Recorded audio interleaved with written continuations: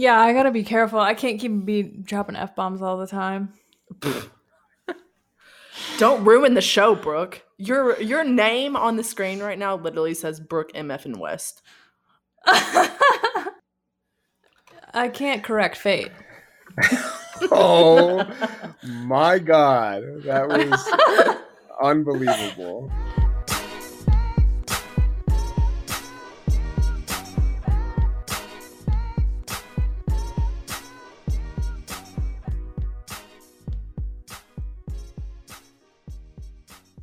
Welcome back to another episode of Health Unfiltered. My name is Brooke, and I am joined by Ro and Nicole. Why is everyone laughing? Sorry. It's just the way you were like, and She like had to take a moment. You literally closed your eyes. My tonality is on point. To be fair, Brooke was like, "Oh, I'm already a wine glass deep," and I'm like, "Okay." So she's gonna be sitting like closer to her mic as we get to like, "Oh yeah, what are these questions we have today?" Honestly, when Rose starts laughing at whatever we're saying, and he's like grabbing his chest, one day he really is going to be dying, and we're just not gonna know. I just try not to. Over, like, I try not to snort into the mic. I'm just like, hold it. Hello, happy Sunday. Happy Sunday, friends. How's your Sundays been? It is Sunday, right? I've been really productive. Yes, today's Sunday. Okay, relax, Brooke. I didn't ask if you were productive. I asked how you said, how was today? I said, productive. Well, it made me feel bad because I think I laid in bed for like 3 hours and just was like, it's Sunday. Like, we haven't brought this into the podcast yet, but if anyone listening knows anything about their Enneagram numbers, Brooke's a 1, and ones love productivity. They do. I don't remember. What am I? What was I? You're an 8. Oh, and I'm what was it? A debater, a master debater is what I think I called myself. Yeah, I think it was that. I'm gonna look it up, but okay, well, keep talking. What are you, Nicole? I am the most lovey-dovey shit. I'm an Enneagram 2, which is the helper. Yep. Yeah, like I said. That makes a lot of sense. And Enneagram 8 is known as the challenger. Yeah. Okay. Okay. All right. Well, that's gonna go to his head. No, I remember I was like swamped with work, and you're like, "Hey, I need you to do this real quick." I was like, I don't know, what is this? And you're like, oh, it's just like an easy survey. And then like 40 minutes later, it was like, here's stuff that you already knew about yourself. I was like, what a productive way to waste my day. No, Ro, you need to know about yourself because that creates healthy habits and healthy relationships. Self-love is best love. That's what Nicole tells herself. All right. So let's... I am signing off. Have a great day. She's like pounding the drink. She's like, oh, I'm going to need another one of these. This is why we can't be in person, because we would just punch Ro 24/7. Yeah, I'd get slapped in the face all the time. So it's okay. Anyway, Brooke, what are you drinking today? I am drinking a red wine blend from Argentina. Ooh. I don't know the name of it, but it's pretty good. What's that song? Don't Cry for Me. Is that Argentina? Is that? Don't cry for me. Anyway, what about you, Nicole? I am drinking also a red wine. It's called Han. Han. Is that a Pinot Noir? Yes, it is from, of course, California. It's like, other side of the world, it's California. See, some black cherry notes. Oh my, so fancy. I have a beer called Mountain Standard IPA. It's from Odell Brewing, which I think is from Fort Collins, Colorado again. So nice. Yeah, I hope it's good. It's an India Pale Ale, but we'll see. Oh, when you smell a beer and you're like, that's really hoppy. That's exactly what just hit my nose. We love the hop. Yeah, it's really hoppy. Hops. Oh my. Okay. I was not ready for that.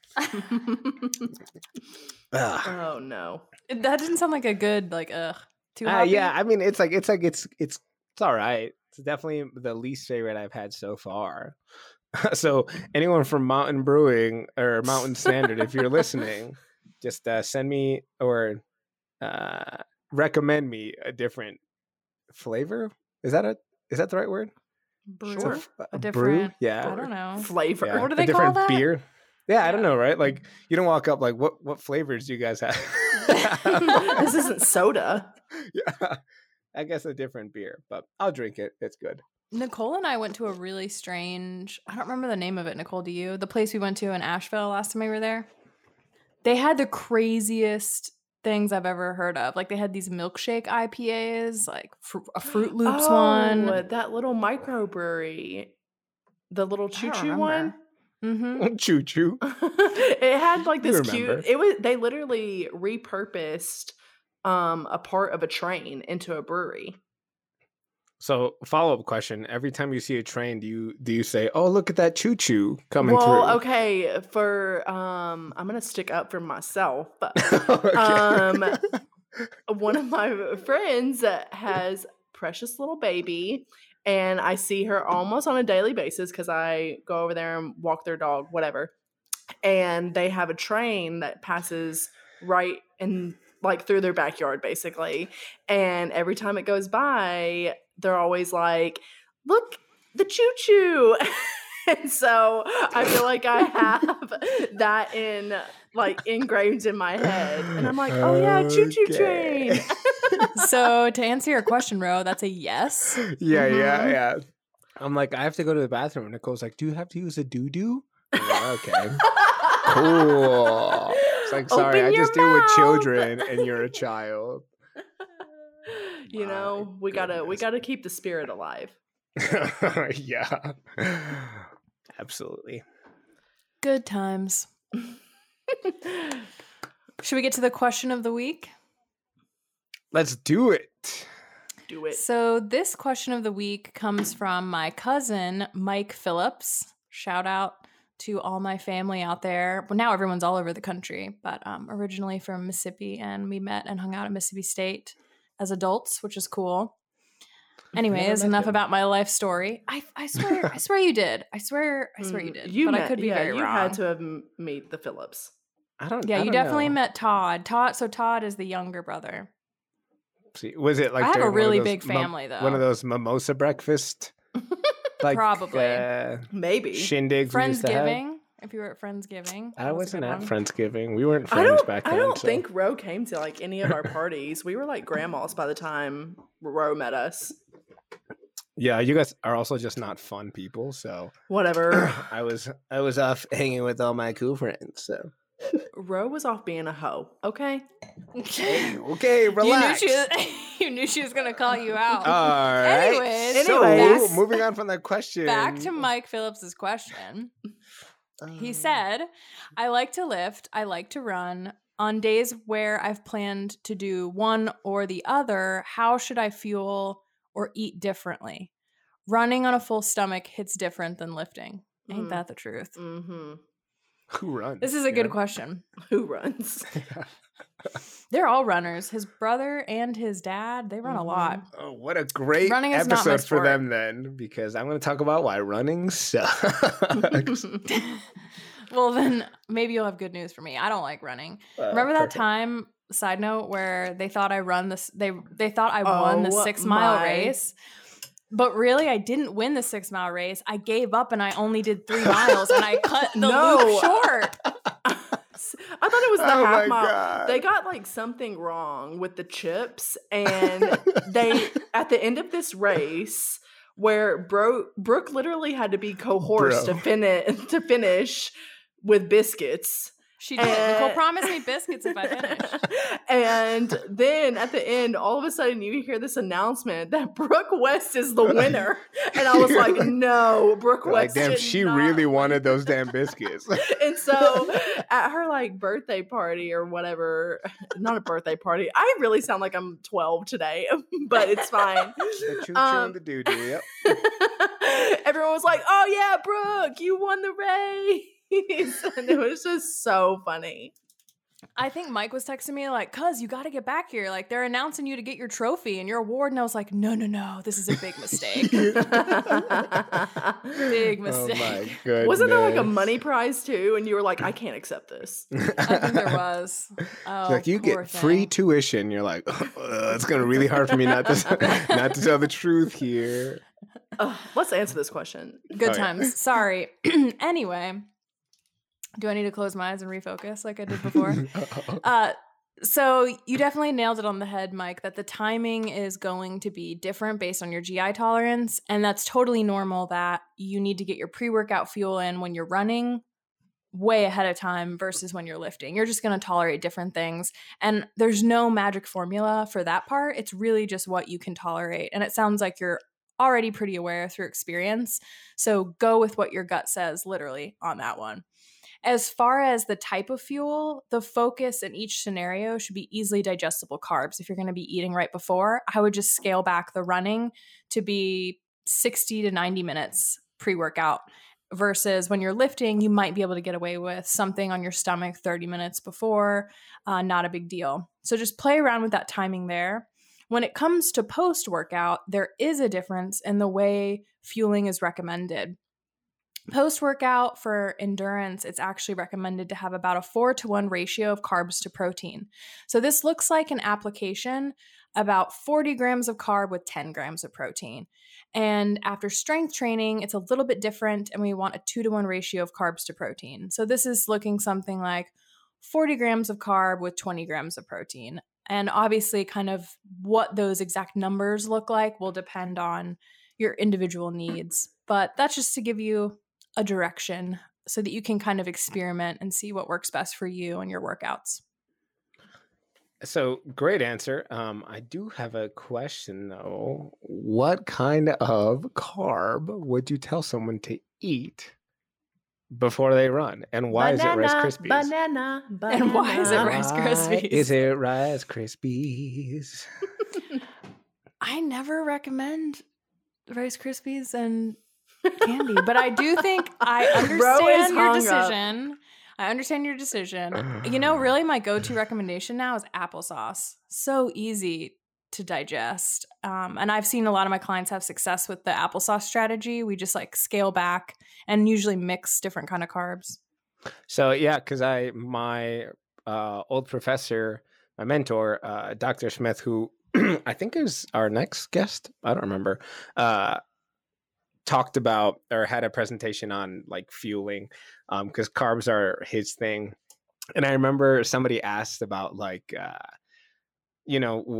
what kind of fruits should I eat? And he said, oh, well, if we're looking at like performance and getting the carbohydrates there as fast as possible, you want something that doesn't have like fiber that'll slow it down. And so that's why he's more into kind of sugar, Rice Krispies, obviously not Rice Krispies, that's just me, but like Gatorade and things like that. Mm-hmm. And then someone said like, well, what if I'm trying to stay all like natural? And he was like, well, I think that honey is probably the closest thing.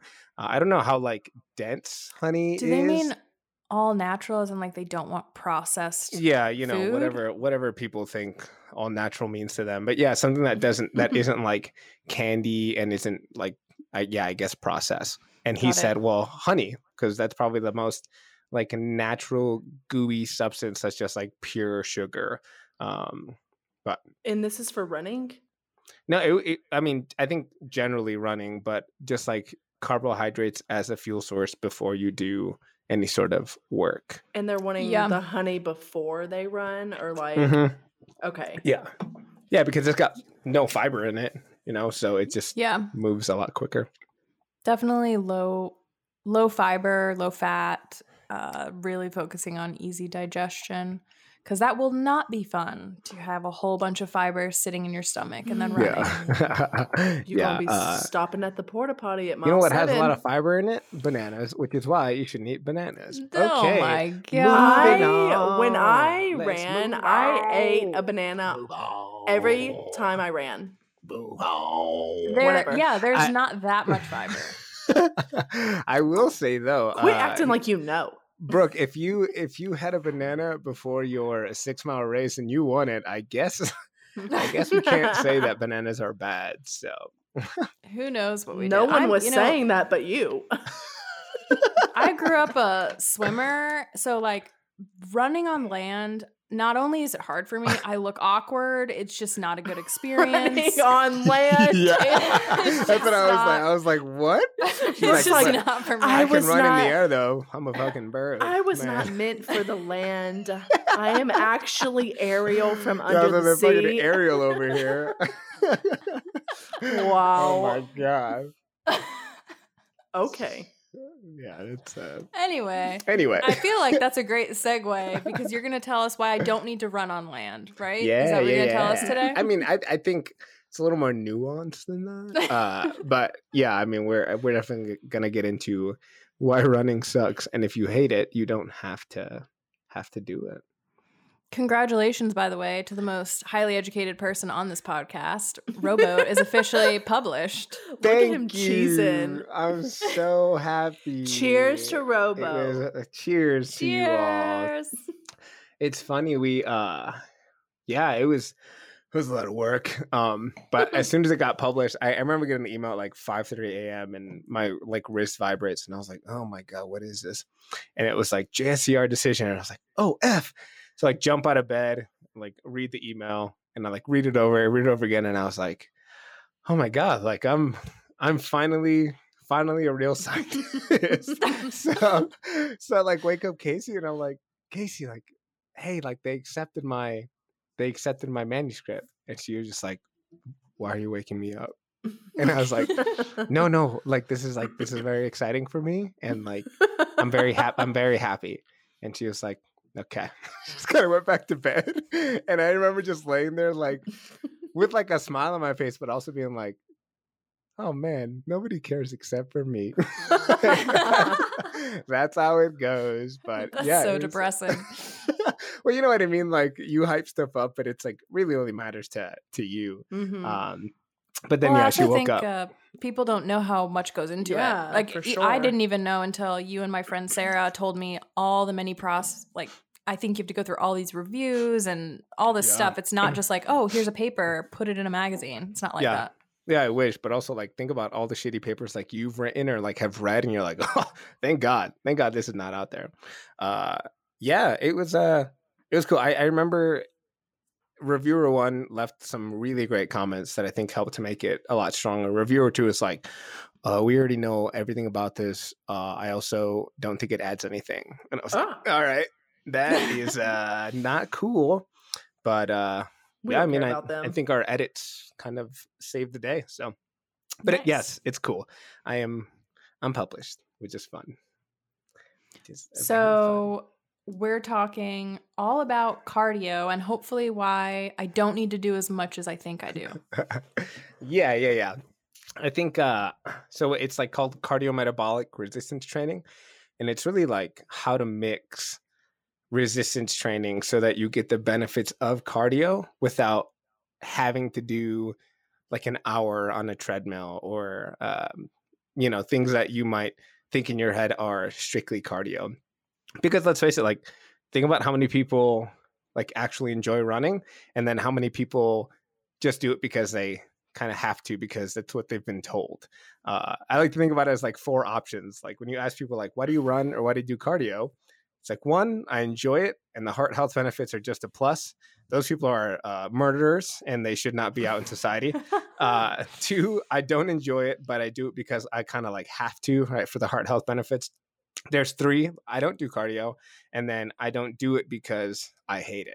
And I think 3 and 4 are different because 3 is just like, yeah, I just like don't do it. I don't have a problem with it. I just whatever.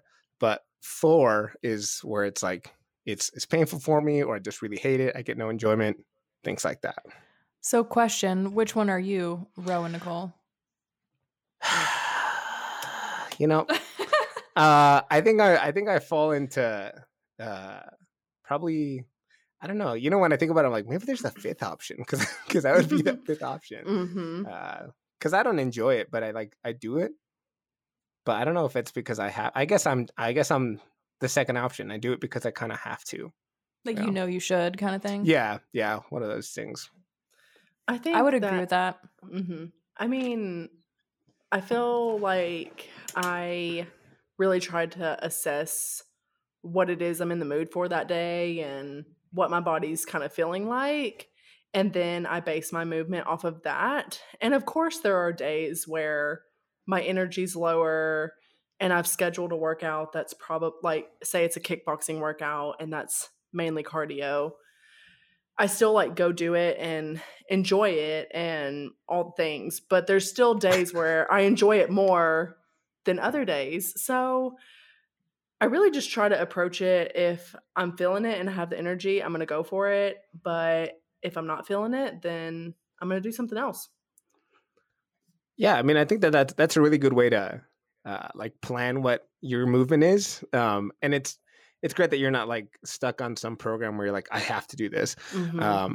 I can think about maybe 2 times in my life where I've been like, I really feel like running right now, and it was when my ankle was Mm-hmm. broken and I couldn't run, and so it was just Wow. like, I just want to do something. Yeah. But yeah, I don't think I'll ever be like, yeah, let's go for a run right now. Like Mm-hmm. that is disgusting to put it lightly, but I mean, I it's think just our not me. preferences changed because there was a time in my life where that's pretty much all I did was run and I did love it. And of course there was days that I woke up and didn't want to do that long run, but I had signed up for a race that required me to put in that training, and so I kind of just did it, but there did come a point where I was just over it and I didn't enjoy it anymore. So I kind of had to reassess and realize, all right, what are some other ways I can move my body so I don't get so burnt out? Because I do enjoy movement and I want to keep strengthening my body and my endurance or whatever. Yeah, can I ask what led you to running initially? Like, I mean, why was it running? it's always gonna come back to that mentality of I need to lose weight. And when I got into running, it was when I was about a senior in high school and approaching undergrad. And I had just gone through like a really bad breakup and wanted to get in shape, whatever, lose weight. And that was kind of my cycle, or like getting into working out in the first place was solely based on me wanting to change my body. And then once I got into it, I realized how powerful and amazing our bodies are. And really, it just took me down this long road that had so many different avenues. And I was like, oh wait, I can lift weights and I can go rock climbing or I can kickbox or I can do this or whatever it is. And but yeah, initially it was just weight loss. Yeah. Also, how many of our listeners have gotten into lifting just to get like that revenge bod? You know what I mean? Where it's Mm-hmm. just like, whatever, they broke my heart, but I'm gonna come back better. It's like, yeah, it's a great catalyst to to get into working And out. then I just ended up injured and I'm like, cool. Okay, so perfect segue, right? Because that's why I asked, is because I think for some reason when people are like, oh, I need to get into shape, they just think like I have to run, right? And I've Mm-hmm. never really understood it. Again, I was never one who's like said I want to run. My thing was always lifting weights, but I think it was because my cousin was like, hey, you should lift weights, and I was not good at running anyway, so I was like, cool, I'll do that instead. But there's a ton of people that I think their first instinct is like, I have to run to lose weight, and I don't really understand that. When I think about it, I think it's because running is like a very natural movement, or at least it should be, right? Like we're literally built to run and walk. So Mm-hmm. I should walk faster or run, and like that'll get me healthier, it'll get me to lose weight, it'll get me stronger, whatever. But there's so many people that really have no business running for a lot of reasons. If you've been sedentary for like 1, 2, 3, 4, 5 years, and you're like, I'm gonna pick up running, right? And you just go right into running. RIP to your joints, like RIP to your health in general, because you're just gonna like mash your body away because you don't have Mm-hmm. like the requisite strength to hold your body, one, and then to do it step after step after step for a prolonged period of time. Um, and so I think that's why, like, I'm not that I'm super, I mean, I think I'm against running as a preference, but like that's a huge thing for me, is that people think they have to run to get all these benefits, and they don't, right? So This is great news. yeah, yeah, you're like, perfect. I don't ever want to run ever again.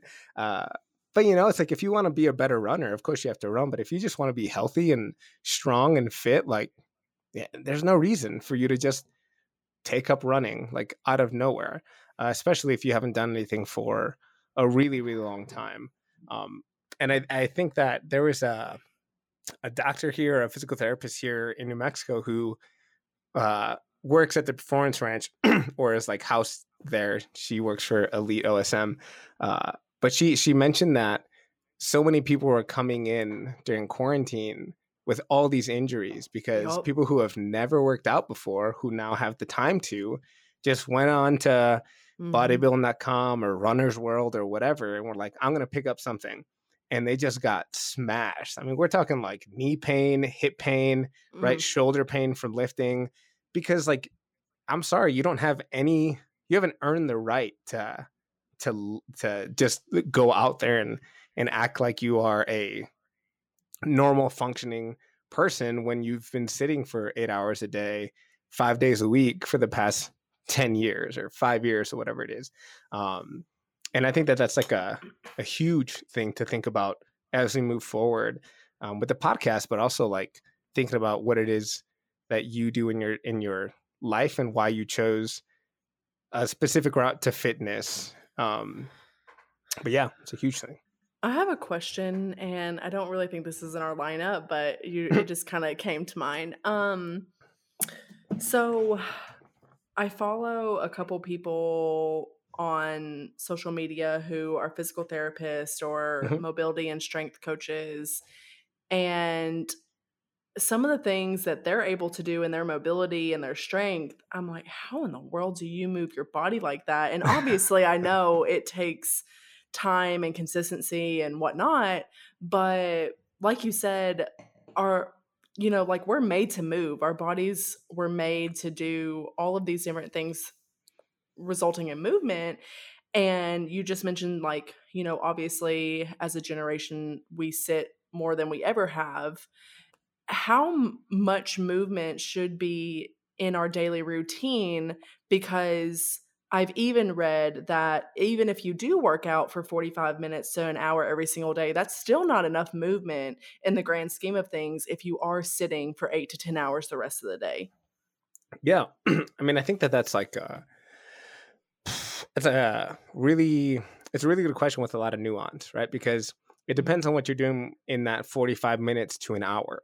Because if you're like, yeah, I'm exercising for an hour, and if it's just you like walking, like that's really great, and like you have you're training yourself to be able to walk for longer distances, and you can do that. But like that doesn't mean that you now have the strength or the ability to climb your roof and rip off tiles and fix it, or move furniture from one end to the other. Like you're probably going to get hurt, maybe not then, but like if you do it over time, or you just have like one bad pull and then like your back is out for 2-3 days or a week or two.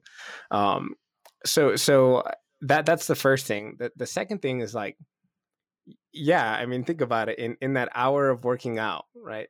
Let's say you sleep for 8 hours a night. Okay, so that means you have. First of all, who's doing that? Except Me. for Nicole. Nicole. Yeah, except for you. But okay, so you have 16 hours of like you doing activity or whatever. Mhm. If you work a 9 to 5, what is that? 8 hours as well, Mhm. Mhm. where you're pretty much sitting for the most of the time. So it leaves you 8 hours of time to do whatever else. If you work out for an hour and then the other 7 hours you're like watching TV or playing games with a friend or your significant other, or just kind of not really doing much, then yeah, of course an hour is not going to do really anything for you in the grand scheme of things. But if you take those 7 hours and like you're also going for a walk, or you're parking very far from the entrance so that you can get a couple extra steps in and stuff like that, I think that over time gets you to move more, and then you realize you feel better, and then you start to like proactively wake up a little earlier so you can go on more walks and have more time to stretch and do things like that, then I think that's when you start to like really get the benefits of moving and exercise. Because yeah, there's people that are able to pretty much contort their bodies in any way they want. Is because they've spent hours and years like perfecting their craft. And some of them sit in a squat for 10 minutes a day just to kind of make sure that they have the ability to do it. But if you go from sitting to power cleaning and squatting and then coming back to sit, like, what are you doing? You know? Yeah, I mean, I guess I just think about how not that long ago, most of our jobs were very physical and on our feet and moving and doing physical labor. And I mean, how now, even, that was 30, 40 years ago.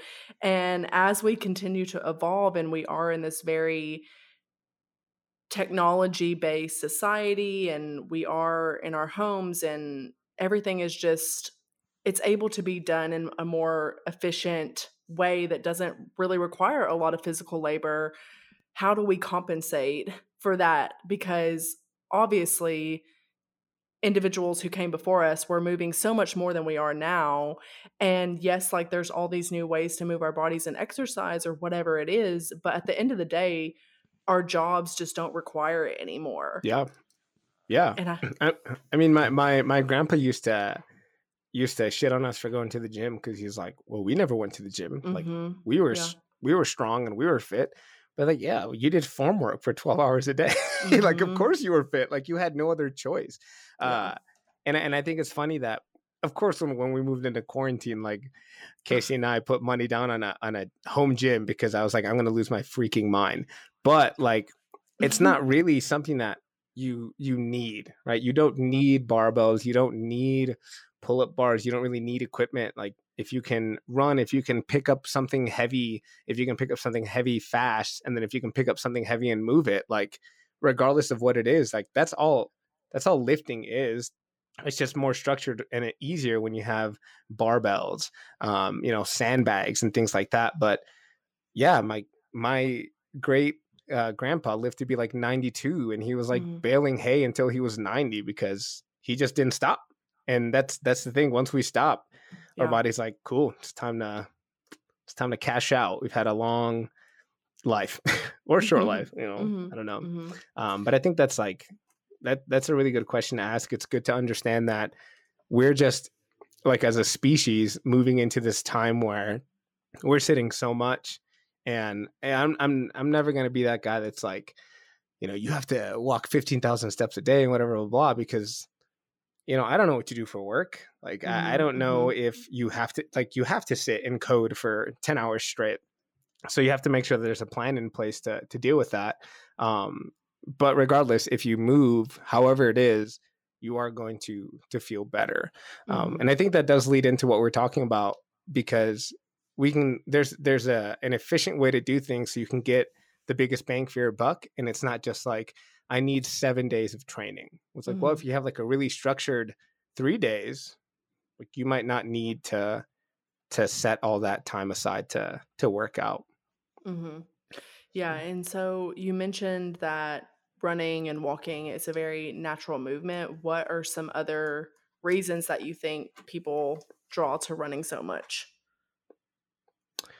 I don't know. Like I said, I think it's just like the natural thing. People think it's natural.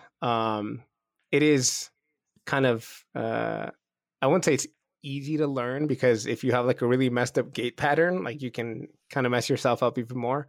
But I think a lot of it, when I look at like the academia side, is that there's so much research on running, because exercise physiology was so based in endurance training before, that they would be like, oh, you don't need to resistance train. Like it stiffens your joints, you lose flexibility. You don't want to be like big and bulky. It makes you slow.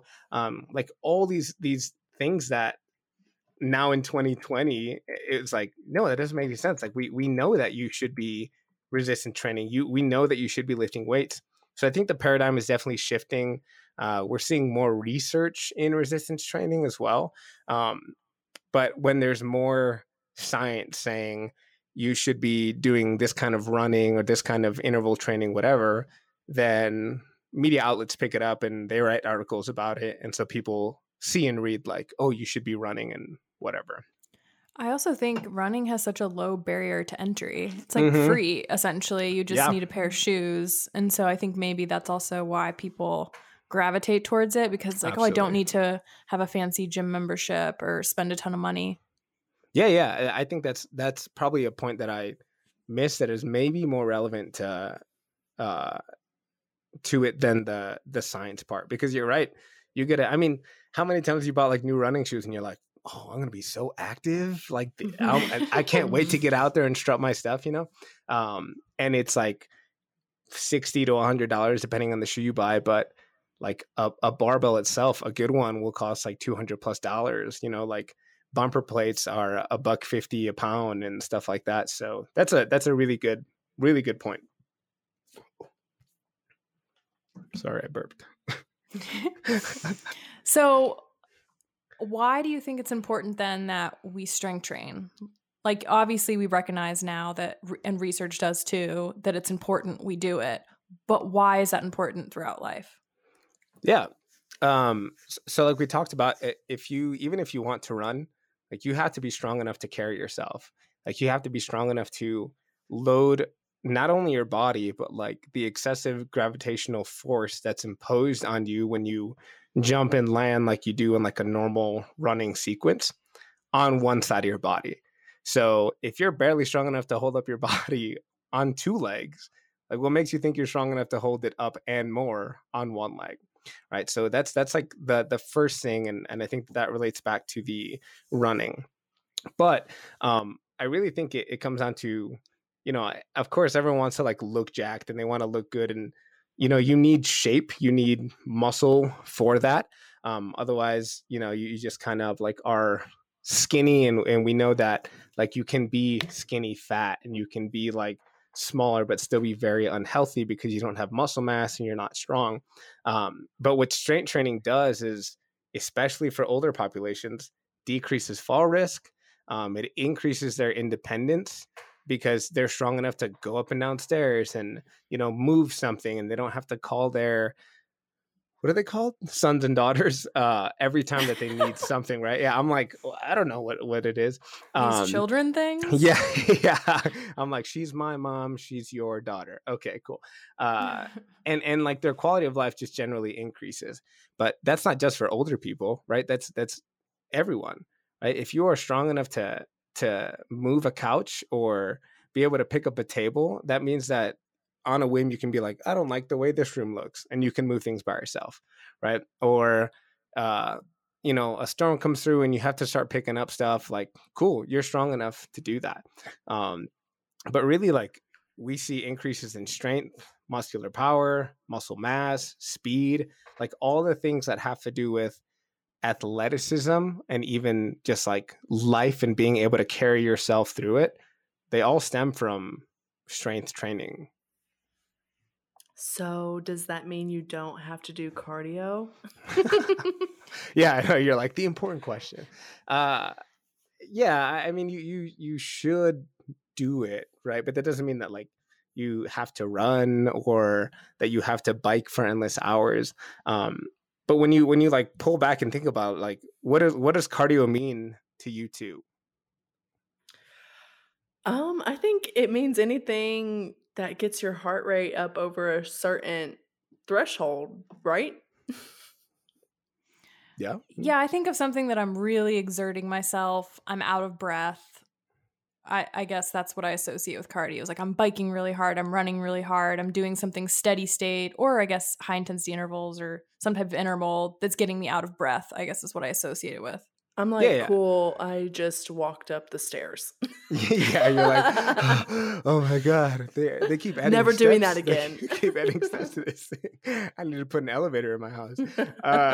Yeah, I mean, cardio really is just like making your heart work at a higher rate. Right? You're doing something that makes you work harder. And specific to cardio, most people think that it's like you said, Brooke, like for extended periods of time, right? I'm going to run 4 miles. That's going to take me at least a half hour of movement. Cool. Even if you do like intervals, right? Yeah, you might sprint for 10 minutes or 10 seconds, 15 seconds, but you still want to be taking, 2, 3, 4, 5 minutes off. So if you do that 4 or 5 times, it's still like a half hour, but you're doing, higher work at a shorter amount of time that theoretically equals out the long duration. And you can do cardio with weights, and I think that's like the main takeaway right now, but at the end of the podcast as well, is that like when you do work, when you lift weights and they're heavy enough or they're long enough sets, like your heart's pumping. It's not like you just sit there and you're like, yeah, this is like really easy. Like, no, have you ever done 20 reps of anything? It's miserable. It takes a minute, to do it. Mhm. You're like heaving and huffing and It burns. it burns. Yeah. And if you have like weight on your back, right, it's harder to breathe just because you're fighting the gravity of the weight on you. So, it's really like counterintuitive to think that resistance training isn't just like a really low form of cardio, at least the traditional sense of like, you do work for 20, 30 seconds, however long it takes you to do 5, 8 reps. And then you take 2 to 3 minutes off, whatever your program tells you to. But that's all that like cardio is, like you are doing it as you lift. So then the question is like always like, well, doesn't cardio kill gains? Like I know that when I was like really getting into bodybuilding and stuff, I was told like, don't do any sort of cardio. And in my mind, I'm like, fuck yeah, I don't have to do cardio and I'm going to get bigger. Mhm. Like, why wouldn't I do that? But there's just so much misconception when it comes to cardio killing gains. And I think that in the scientific community, we're moving past that, or at least thinking it's not as big of a deal as we thought before. But there's still so many gym bros and hardos that are like, oh, you can't do it, bro. Like, you're going to lose that peak on your bicep. And it's like, what the fuck are you talking about? You're breaking a lot of bros' hearts right now. I know. Well, but also, I'm like, yeah, I don't know. I've been there before and it's great. And I understand it too, because if let's say you can only afford a certain amount of food, right? And you're like, this puts me at a caloric surplus. I literally cannot afford to eat more. Like, okay, well then you need to decrease your activity. Fine. Cut out cardio. I don't know how many people that like really applies to, but there's something to be said about you doing cardio, you expending energy, and then you putting yourself kind of in a catabolic state instead of being at a caloric surplus where you might build mass. But really it's just that people are wrong about it. Yeah. Yeah, I mean, I think there's a lot of myths out there, just like with anything else in the health world. And We could do a whole episode on bro science myths. That'd be fun. exactly. That'd be really fun. Because yeah. like you said, Ro, or I mean, I think we've talked about this before, of one person looks super jacked and for whatever reason everything that person's doing just like works for them, and then Mhm. everybody around them is like, well, it worked for him, so it's going to work for me. Yeah. And that's just not true. Yeah, it's hardly ever true, right? Yeah. Or it's gonna work, but not to the degree where it happened for them. I mean, Yeah. if I ever wake up and we're in a world where we're all ripped and jacked, I'm going to be really, really surprised. That's the goal, right? Everyone Because should be the same. I drink a lot of wine. Yeah, but you can do both, True. A socialist paradise where everyone is jacked. My dream. So weird. Now the capitalists are going to come after me like, you want to know why you're wrong?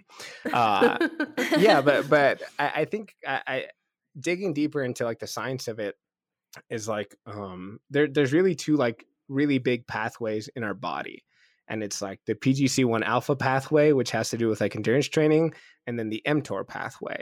And I'm sure you all remember all of this, and it's like very convoluted, and we still don't. Who? You two. Who Well, remembers we this? took biochemistry, but like I have PTSD from Yeah. biochemistry. You liked it.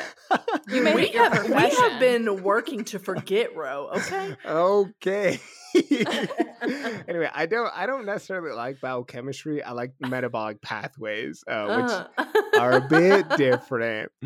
But like I said, the PGC1 alpha is really generally about like endurance training and all of the benefits that come with that. And then mTOR is like the signal for hypertrophy that comes with resistance training. So how we can activate PGC1 alpha. So really what we're saying is how we can get ourselves to be better at endurance training is the metabolic stress that comes with running. So you have like increases in lactate, vasodilation, which is, if you're working for long periods of time, like your veins have to get bigger. So they have to pump blood through to the muscles. Influxes in calcium, which is used to do work continuously with the contraction of muscles. The changes in energy just because you're expending energy. And then differences in like hydrogen ions. So all of that falls under the umbrella of metabolic stress. And all of those things activate PGC1 alpha, which leads to angiogenesis, which is an increase in vascularization. So you make more veins and arteries within your body. Mitochondrial biogenesis, classic powerhouse of the cell, right? So if you are continuously doing work, especially in endurance, then you are going to need more powerhouses because you will have more cells. So it's going to increase that. And then things like protein transcription, which is really just filling in little gaps of increasing your ability to do work. So that's the PGC1 alpha and endurance pathway. With resistance training, you have like mTOR, and mTOR is like our big hypertrophy one. So it's activated by mechanical stress for the most part. So anytime you contract a muscle, so just doing a bicep curl, right, we are activating mTOR. And so that inevitably leads to mRNA biogenesis. So we have the nucleus saying, hey, we have this new signal. Let's make a message to throw out so that the ribosomes can decode it and say, we need more size, more power, whatever it is. Like I said, ribosome biogenesis, and all that stuff leads to hypertrophy. All that stuff leads to strength and power and speed and things like that. So, those are like the two pathways that we think about. And when it comes to cardio killing gains, and this is, I'm like, how do we get here? We were talking about if cardio kills gains. It was thought before that anytime you did cardio, there's a sensor within the body called AMPK. And this sensor, what it does is just senses differences in energy. So if you start to do work, we break ATP, we have a lot more AMP. So AMP kinase is saying like, whoa, we got to slow down other processes so that we can continue doing this work. So AMPK sends out a signal. I think right now we believe that mostly it's to TS1 or TSC1 and TSC2, and that blocks mTOR. And so when we saw that to begin with, it was like, okay, running is going to kill our gains because we don't have mTOR going.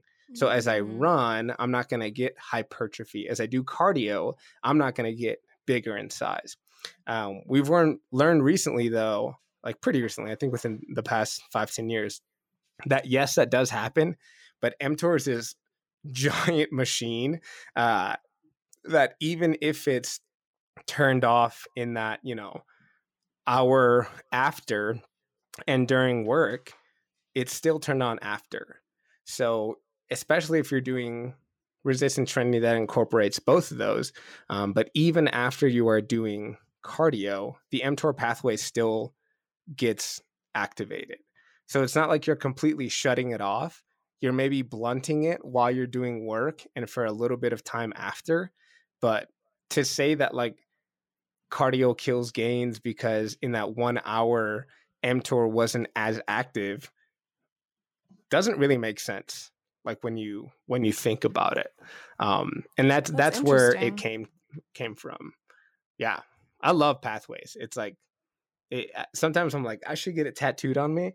But then, like, what happens if you find another pathway? And I'm like, oh, this is wrong. It's just going to age you. It's going to be like, look at our ancient Professor Rowe. And I'll be like, guys, this is what we used to know. I promise you. They're like, okay, you're totally wrong. Like, damn it, Brian, I told you not to tattoo this on me. That's really interesting. I vaguely remember these metabolic pathways. Yeah. A lot of what we do is like more application of things than my stuff is remembering application. pathways. It's application too. No, I mean, as an RD, like, I'm not trying to explain to a client, like, let me tell you about mTOR. Like, they're like, what? That's fair. And like, neither am I, right? But if people ask. Touch. No, I'm just like, Ro is getting his PhD, so we don't have to.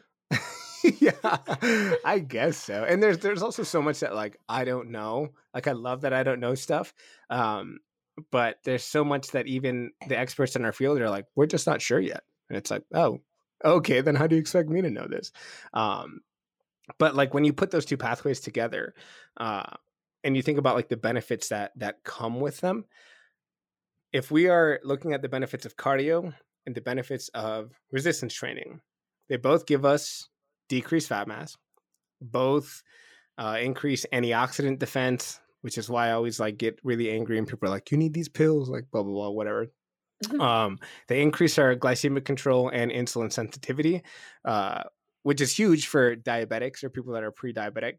And I think I texted you guys a couple weeks back because what did I learn? That it's not the actual insulin receptor that gets more sensitive when you do resistance training, but it's like a downstream pathway.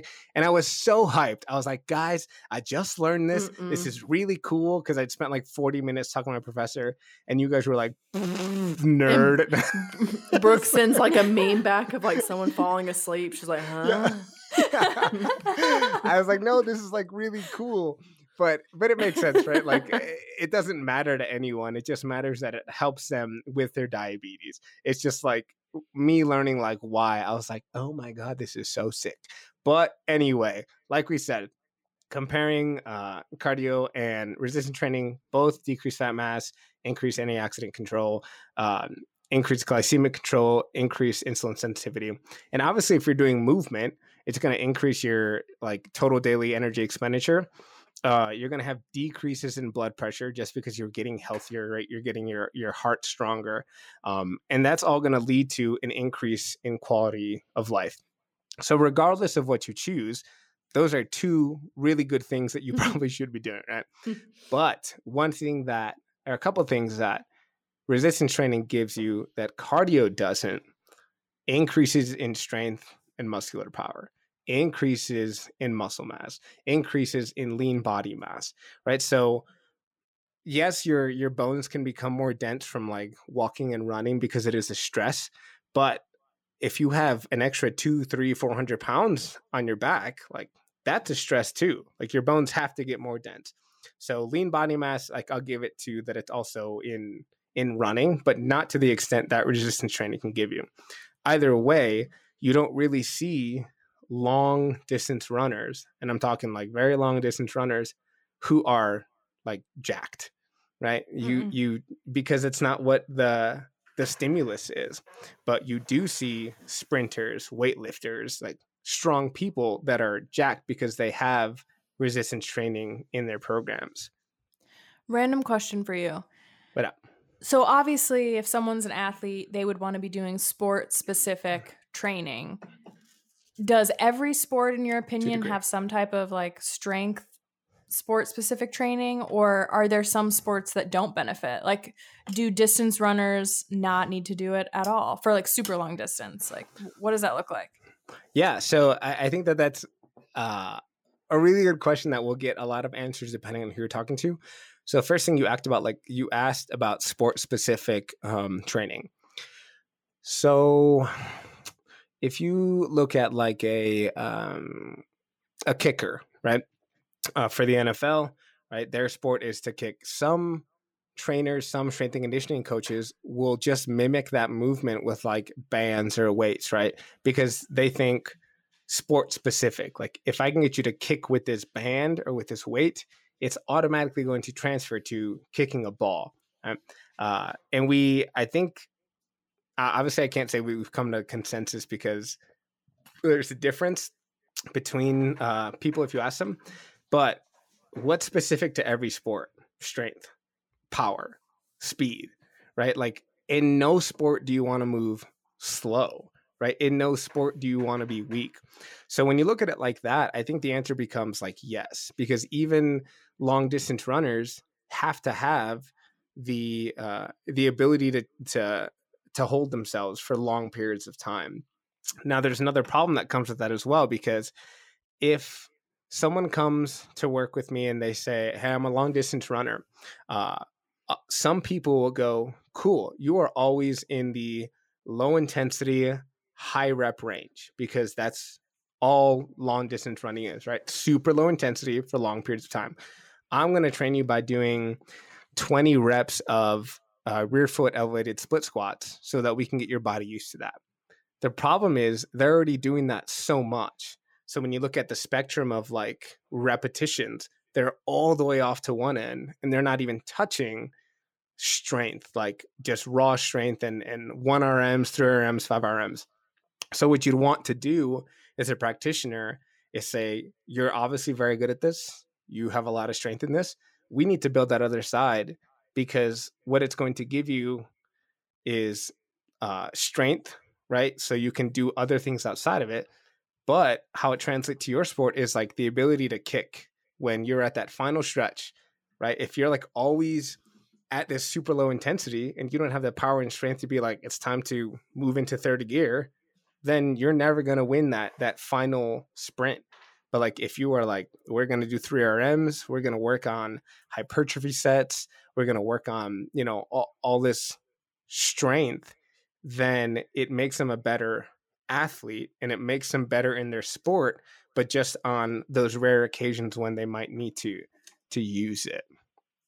Got it. So just to make sure I'm hearing correctly, it's you want to consider their sport. That doesn't mean you are mimicking necessarily what they do, but in some cases working on making them a better balanced athlete. Yes. Makes sense. Cool. Yeah. I mean, think about it. You're already so good at what you're doing and you're already doing it for 14 hours a week because you have all these long runs. Why am I going to spend these next 3 hours of the week doing the exact same stuff? Like, we don't have to. You're already doing that on your own.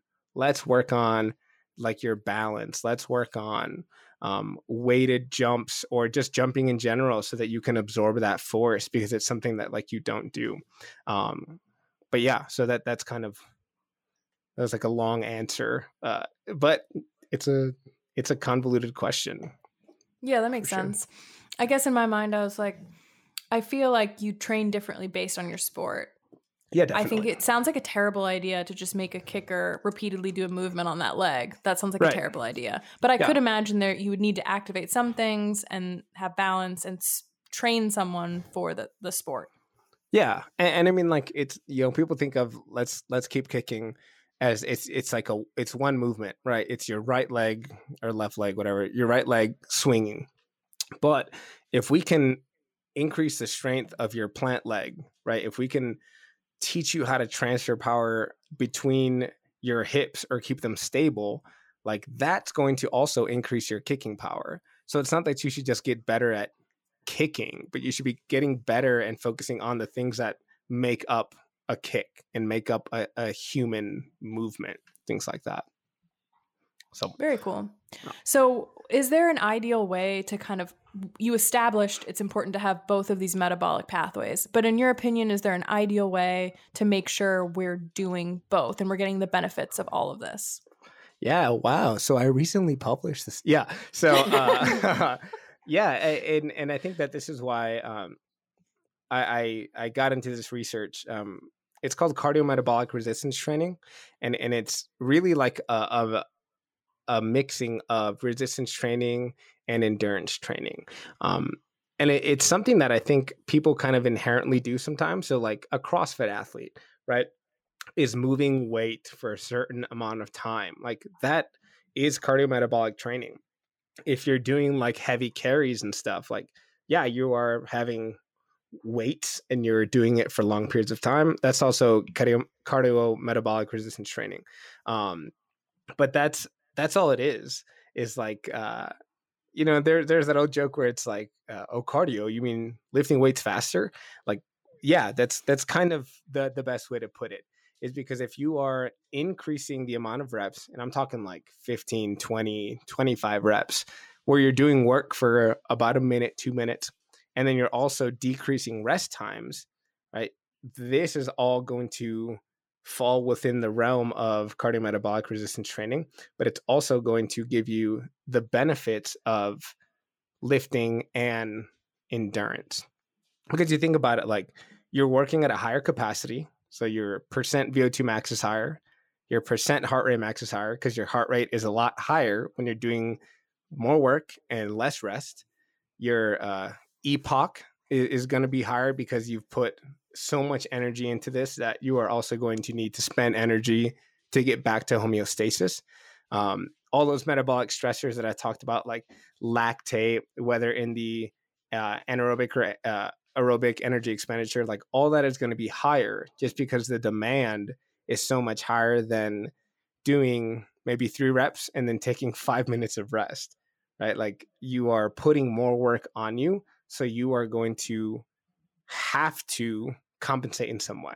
And this is going to lead to deeper breaths, higher heart rate, and like more sweating. So it's just metabolically a lot more work than something like a power lifter might do. And that's how you would mix those things.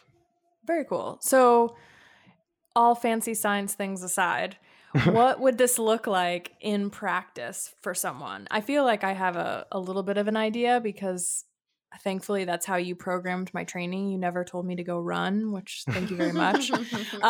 But what does this look like for someone who doesn't have experience with cardiometabolic training in practice?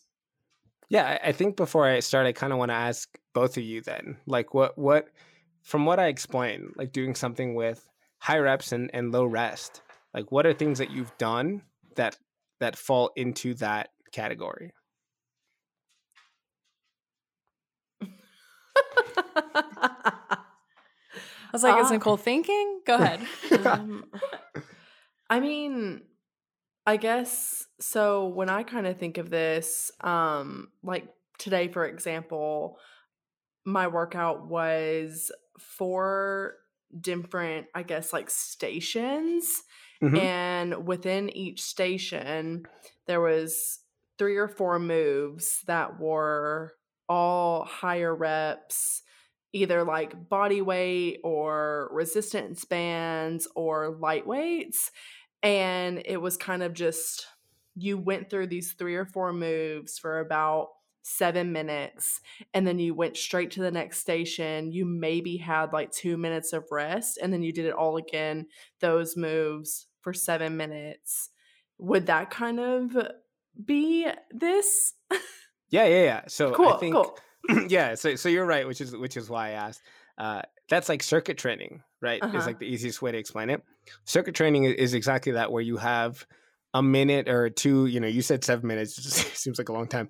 But it was like an extended period of time, right? Where you're doing work with resistance stuff, whether it's like battle ropes or even resistance bands, even body weight stuff. Like, that's all resistance work. And then you're doing it for long periods of time, very high rep, just because you have a lot of time.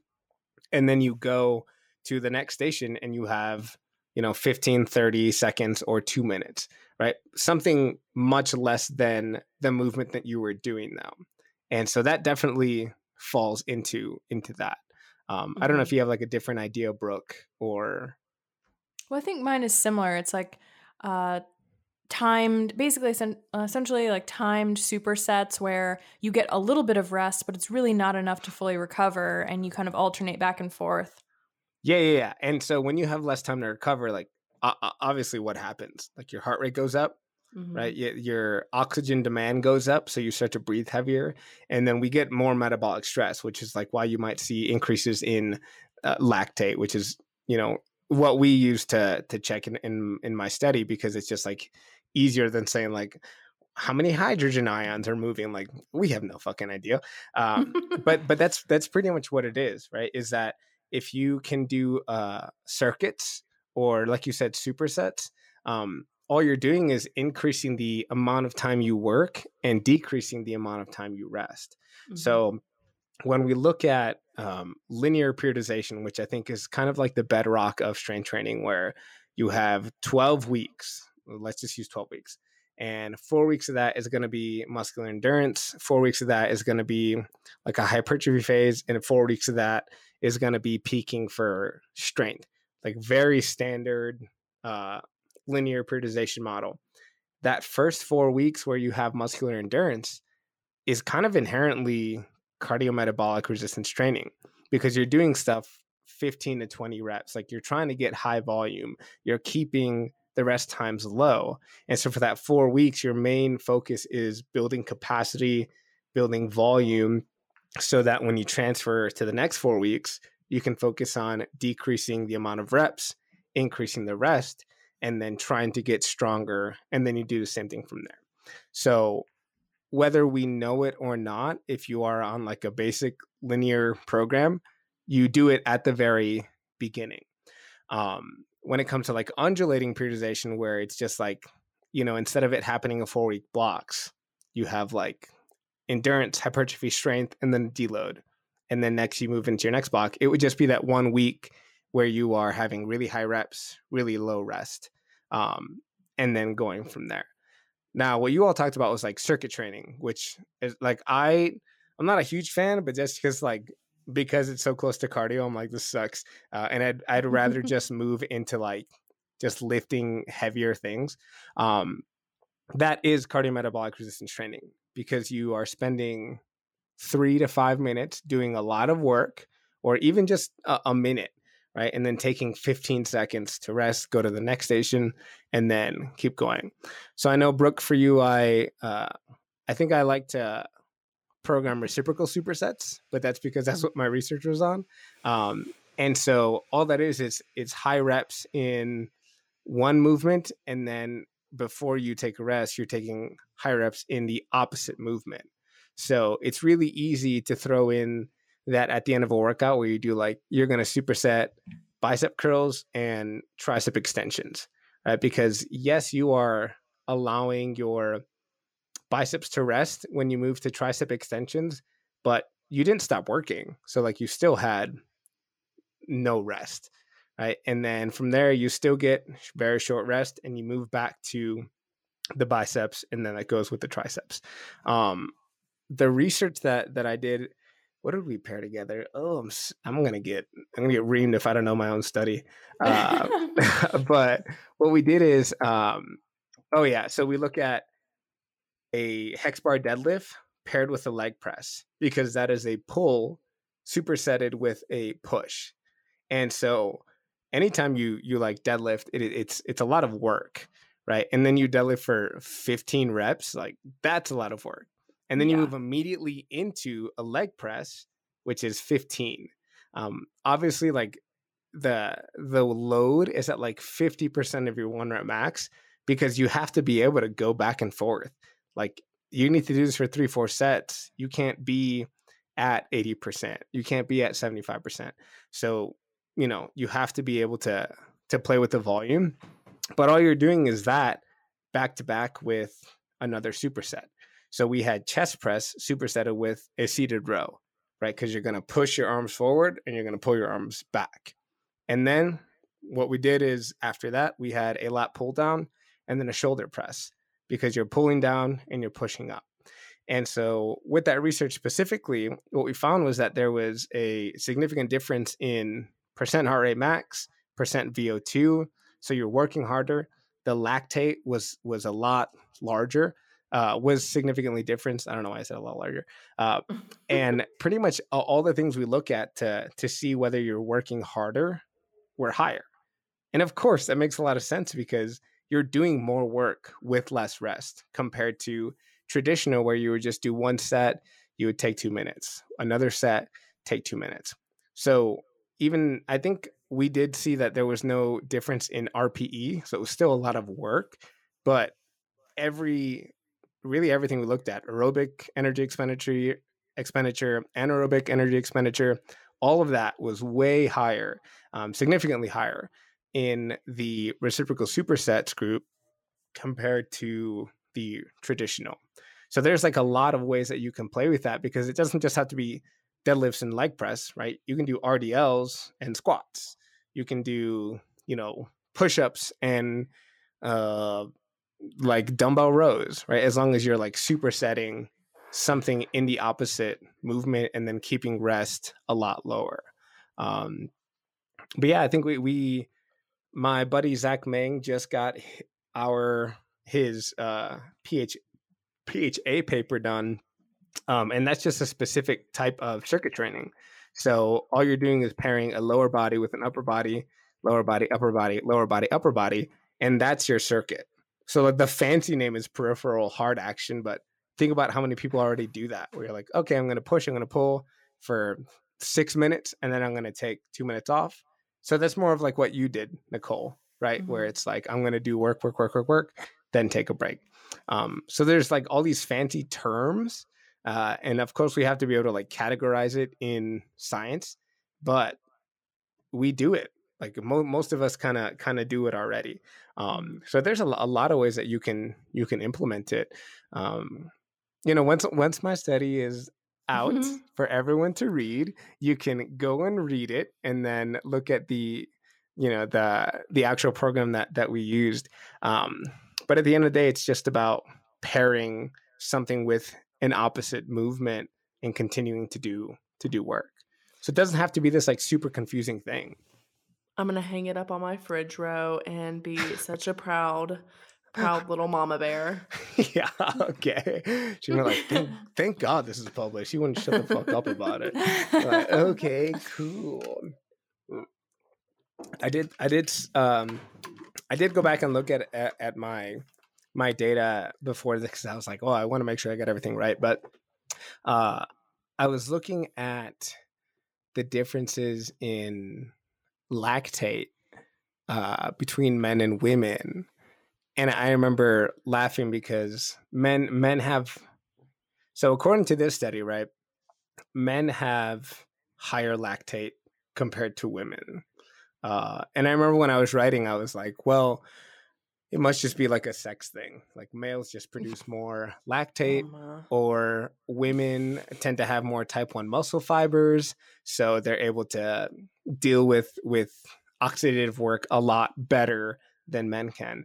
But then one of my reviewers, Bree and Roberto, were like, "Oh no, men are just bigger, dude. They just have more muscle." And it was like, oh. Like I wanted that to be so novel in my study that I was like, in this thing, it's different. But we can't point to it being a sex thing. We can just point to, they have way more muscle mass. If you have more muscle mass, you're going to create more lactate.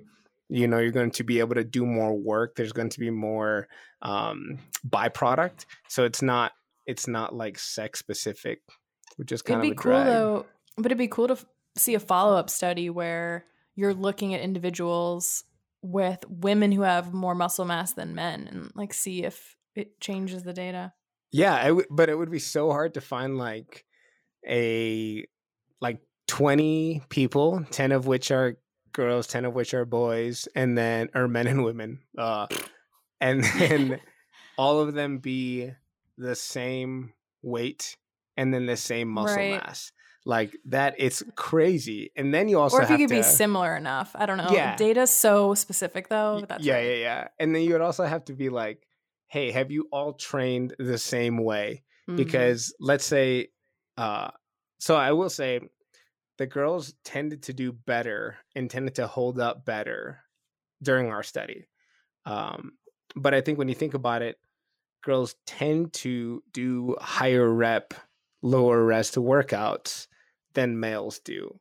I don't know like why. I think it's because you can, if you look at like 90% of influencers, it's like, you want to do this for 3 sets of 10 to 15 to tone and blah, blah, blah, blah, whatever. And it's like kind of ingrained in the, I guess in our society that like, you don't want women to be like big and beefy. So you don't want them to lift heavy weights. So they tend to kind of stick to lower weights, higher reps. Booty and bands. so what'd you say? Yeah, booty bands, Booty exactly. Team, what did I say? I don't remember. Well, I don't want to be part of Team Flat Ass anymore. You were Team Flat Ass. You said I that your got some ass, DMs about that. You said your ass was concave. Yeah, I did say it was concave. Yeah, that was funny. Well, I'm a thick bitch now, so it's good. But yeah, so they tended to do better just because Isn't that a they're Lizzo song? Sorry. He's a recovering flat ass. Yeah, that's what I should do. I'm a recovering flat ass addict. Oh, Jesus. This is our support group. But yeah, the women who tended to do that kind of training, their RPs were like, yeah, this wasn't like all that hard because they were like used to it. Whereas the males who were like, yeah, I only do like 3-5 RMs. Okay, well now you have to do, 6 different exercises where you're doing 15 to 20 reps. Yeah, good luck. Like that goes back to the training thing where if you are always on one side, as soon as you get to the other side, it's going to be much more difficult to do, but you're also going to see a lot of benefits if you stick to it.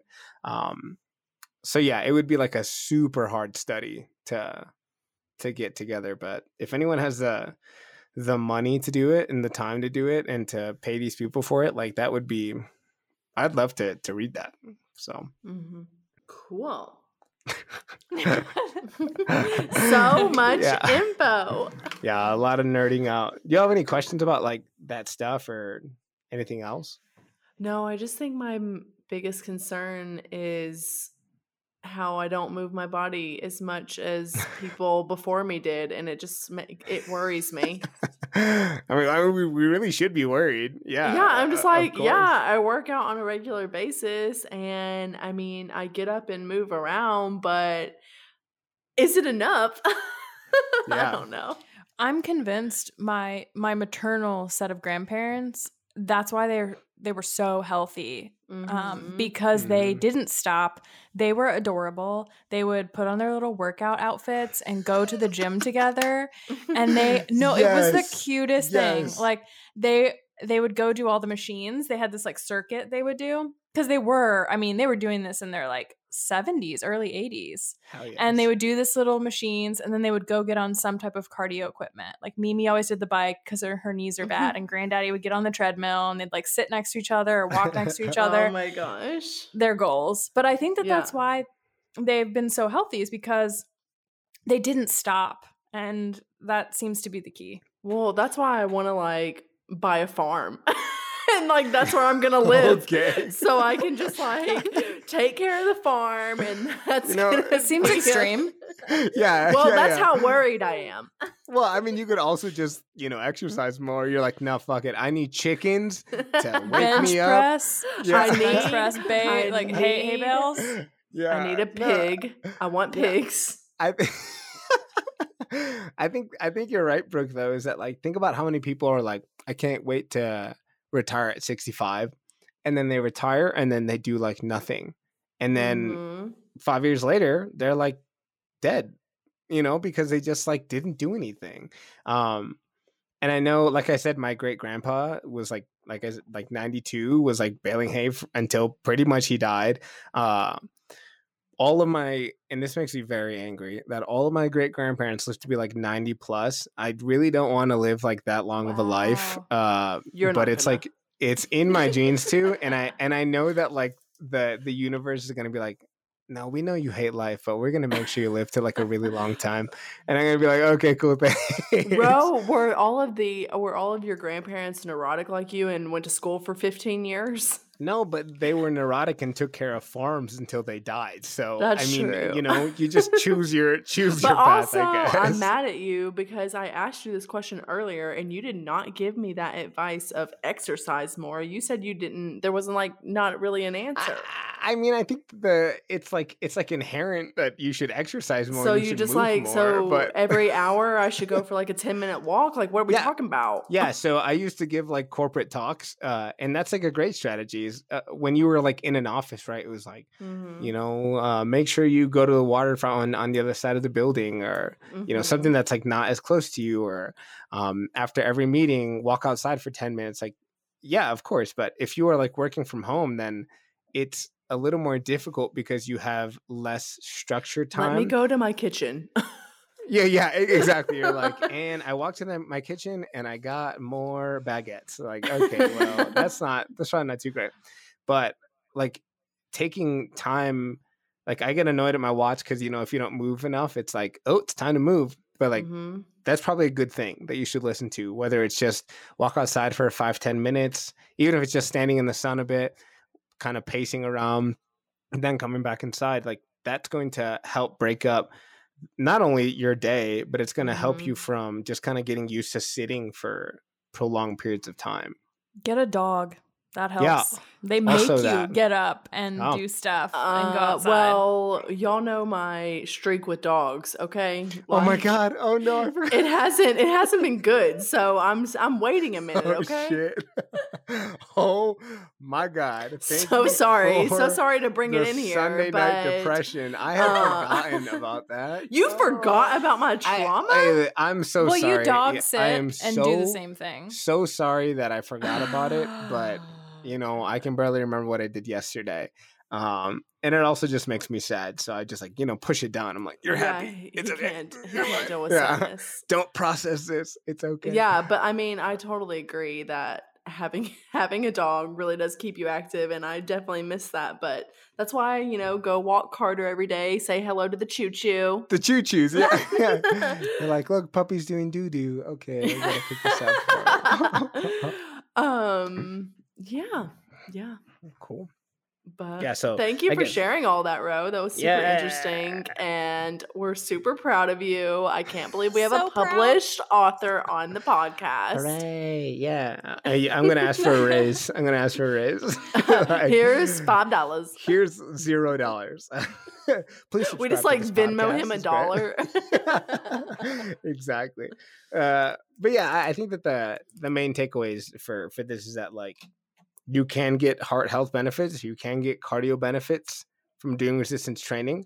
So if you really like to do that and you really hate to run, add in a couple days where you're just doing like circuit work or high rep work and low rest time so that you do force your heart to work a little harder. I know that some people believe that, you have to lift heavy in order to gain muscle mass, but low to moderate weights have been shown time and time again to increase hypertrophy, especially if that's not what you normally do. So if you do take a training block where you are normally lifting very heavy and you're like, hey, I'm going to go to the other side, high reps, low rest for a couple weeks, you're going to see increases in strength more than you probably have been seeing in the past couple weeks or months. But you can build muscle with lower loads, so don't be scared to kind of back off and just do higher work. And that cardiometabolic resistance training adaptations include the same as running would. So increasing your aerobic capacity, especially if you don't do a lot of exercise anyway. And then also the benefits that come with resistance training. So the main thing there is that if you really like lifting weights and you really hate running, then do this because it'll make your life a lot more enjoyable. And that's why I don't run, guys. Solid. Before I sign us off, make sure to follow us at Health Unfiltered Pod on Instagram. That's where we post updates about new episodes when they drop. Also, sometimes behind the scenes of recording. And we want to hear from you. Let us know what you think. Give us your feedback. And let us know if you're depressed that Ro is team flat ass too. We want to hear about it. No. Drop I'm no your longer on the questions. team. I've been traded. Just kidding. I showed But my definitely reach out with questions. And we just want to hear from you guys. But on that note, Cue the music. Yeah. Peace out. Bye.